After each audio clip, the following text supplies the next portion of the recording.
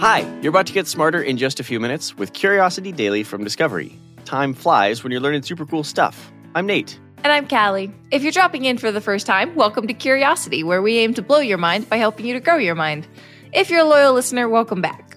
Today, we're going to talk about whether or not man flu is fact or fiction, how the Arctic lakes just threw a curveball at our climate change projections, and the genius new way bats are tricking their predators. Without further ado, let's satisfy some curiosity. Whew, okay, I'm glad to be back after being sick for so long, Callie. I was stuck in bed, coughing, sneezing. I thought I was going to die. I thought, wow, this case of man flu is really messing me up. So I went online to look up if the man flu can kill you, and I was shocked to find out the man flu is not real. There's a whole study about it and everything. Okay, I have so many questions, Nate. When people talk about the man flu, I thought it was about men maybe exaggerating cold symptoms, the idea that a guy gets the sniffles and feels like the world is over. But you thought this was a real scientific diagnosis? Well, I thought it was real because until recently, there was science being reported by mainstream publications like The Guardian and The Telegraph that it was real. Man flu comes from the idea that men, when they have a normal cold, experience symptoms to a greater severity more similar to flu symptoms. Scientifically speaking, it's a hypersensitivity to acute rhinosinusitis. Back in 2017, Dr. Kyle Sue from the Memorial University of Newfoundland claimed that while the man flu might not be fully real, there is truth in the idea that men have a weaker immune system response to common viral respiratory infections with worse symptoms that last longer. Men are even more likely to be hospitalized or die from a common cold than women. Okay, really? But you started off by telling me this wasn't real. What changed? A brand new study out of the Journal of Psychosomatic Research has found that the reasons for the man flu have less to do with biological sex than they do with emotional reasons. Okay, what do you mean? The researchers used something called a Sinonasal Outcome Test 22, or SNOT 22 for short. They did not. You gotta have fun with it. So they used this to have men and women self-measure their flu-like symptoms. They compared these to a more objective reading of actual physical symptoms, and what they found was that women did, indeed, get better from their symptoms quicker, verbally. As in, they said they got better faster than men did. Physically, there were no differences between nasal, otological, or sleep-related symptoms. So let me see if I get this straight. Women and men were sick for the same amount of time, but men were the ones who said they still felt sick? I regret to inform you that you are exactly right. The research found that there are no sex-related differences between flu symptoms and that the differences in flu-related deaths in men could actually be from any number of other factors like lifestyle. Or, hear me out now, this study is really exploring the irony of how women are perceived as more emotional than men. Well, speaking of irony, the study saves its boldest reveals for the end. It's not that men are hypersensitive to the flu, it's that women are simply better at recovering from it. But more importantly, if men are more susceptible to severe cold and flu symptoms, it's because of the stereotypes surrounding man flu, that idea that men will fall apart because of the common cold. The researchers believe that the likeliest answer is that there is a societal stigma surrounding the idea of men receiving timely treatment so as to not appear weak in any way. Okay, that's a lot more sad than I was expecting. So you're saying the man flu is really just men delaying potentially life-saving treatment because they're afraid of being seen as not men? That seems to be the case. Granted, the researchers say that more studies need to be performed to figure out if there's more science behind it. But the reality is, whatever the case with man flu may be, there's a lot of work to be done with men examining what it truly means to be a man.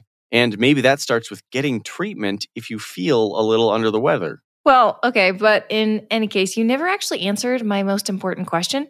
Why did you believe the man flu was a real thing? I used to believe that Santa Claus was real and that the Easter Bunny was real. Callie, are you telling me you never believed in fairy tales? I mean, I've never believed in the man flu, that's for sure. All right, I've got some good news and bad news for you. The good news is that we now know what the bottom of Arctic lakes look like. The bad news is it's because they're drying up. Talk about a mixed bag there.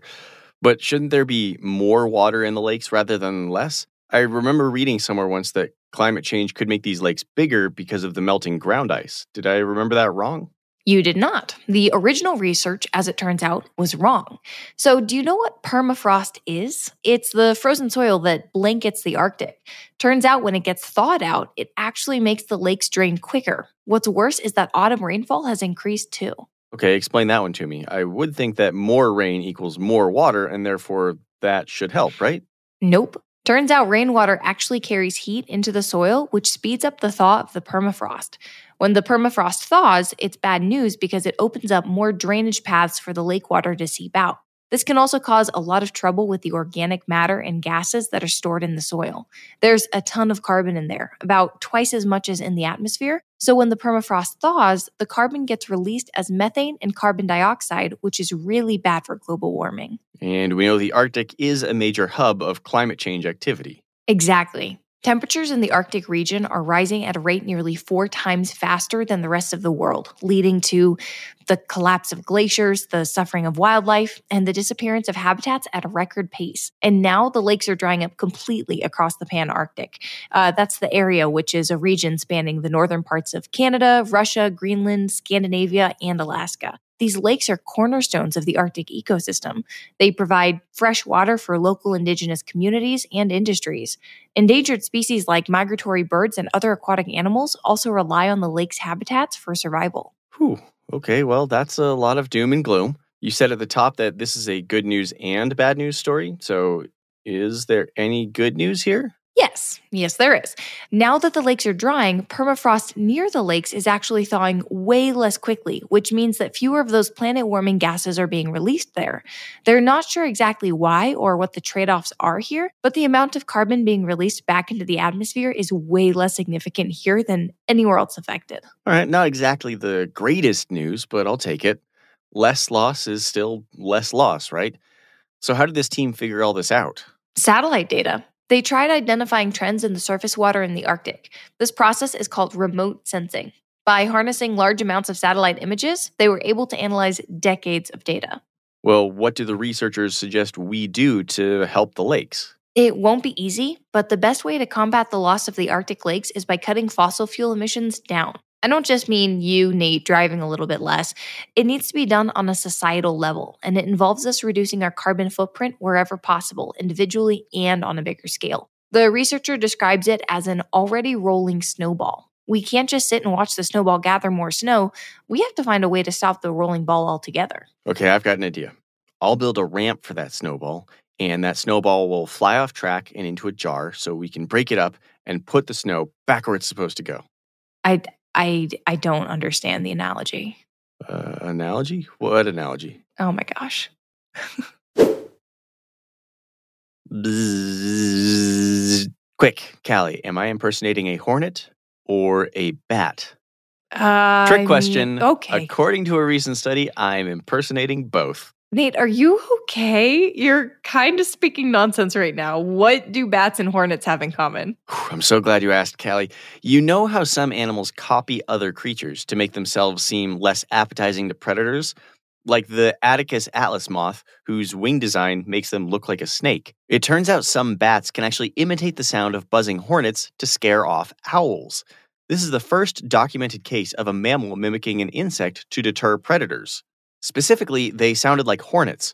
After some experimentation, researchers discovered that the greater mouse-eared bat is one of very few animals that has actively stolen another species' sound. Okay, that is really cool. So to us, it sounds like hornets, but does it sound like that to other animals? Yes, but especially for owls. The researchers compared the sound structure of the European hornet's buzzing to that of the bat's distress call. At most frequencies, the two sounds weren't that similar, but when the bat's call was stripped down to include only frequencies that owls were able to hear, it was similar enough to dupe the owls. And don't forget, owls are one of the bat's main predators, so this is a big win for the bat's survival strategy. So how did they test it? By playing bat and hornet noises to captive owls. When they played recordings of social bat calls on a speaker, they discovered that owls would approach, almost as if the owls were tracking the bats as prey. But when they played a recording of hornets buzzing, the owls backed away because they were scared. And then when they played the bat's distress call, which mimics a hornet's, The owls backed away again. This supports the idea that the bat's buzzing could confuse the owls into thinking that a hornet is nearby. Wasps and other stinging insects have common warning signs that let predators like reptiles and other insects know to leave them alone. Like yellow and black stripes. But the color imitation is less obvious at night. A sound imitation, however, way more noticeable at night. Okay, that's interesting. Yep. Plus, bats are nocturnal and use echolocation to get around. They communicate using a wide array of sounds, so it stands to reason, given their wide vocal range, that they could figure out how to do this. That most certainly does. So, what does this mean for the rest of us? Well, the researchers believe that this could help scientists spot other sound-based mimicry that might have so far flown under the radar. I, for one, have always wondered why frogs ribbit. Male frogs ribbit excessively to find mates, Nate. I know, but what is so attractive about a ribbit? I mean, I imagine female frogs must find the sound quite riveting. Okay, we're done here. Are you sure? Let's recap what we learned today to wrap up. The man flu, true or hoax? Recent studies indicate that the man flu might not actually exist, though men should still look to receive treatment for any flu symptoms they do have, because the reality is that women might just be better at seeking treatment, resulting in a faster recovery.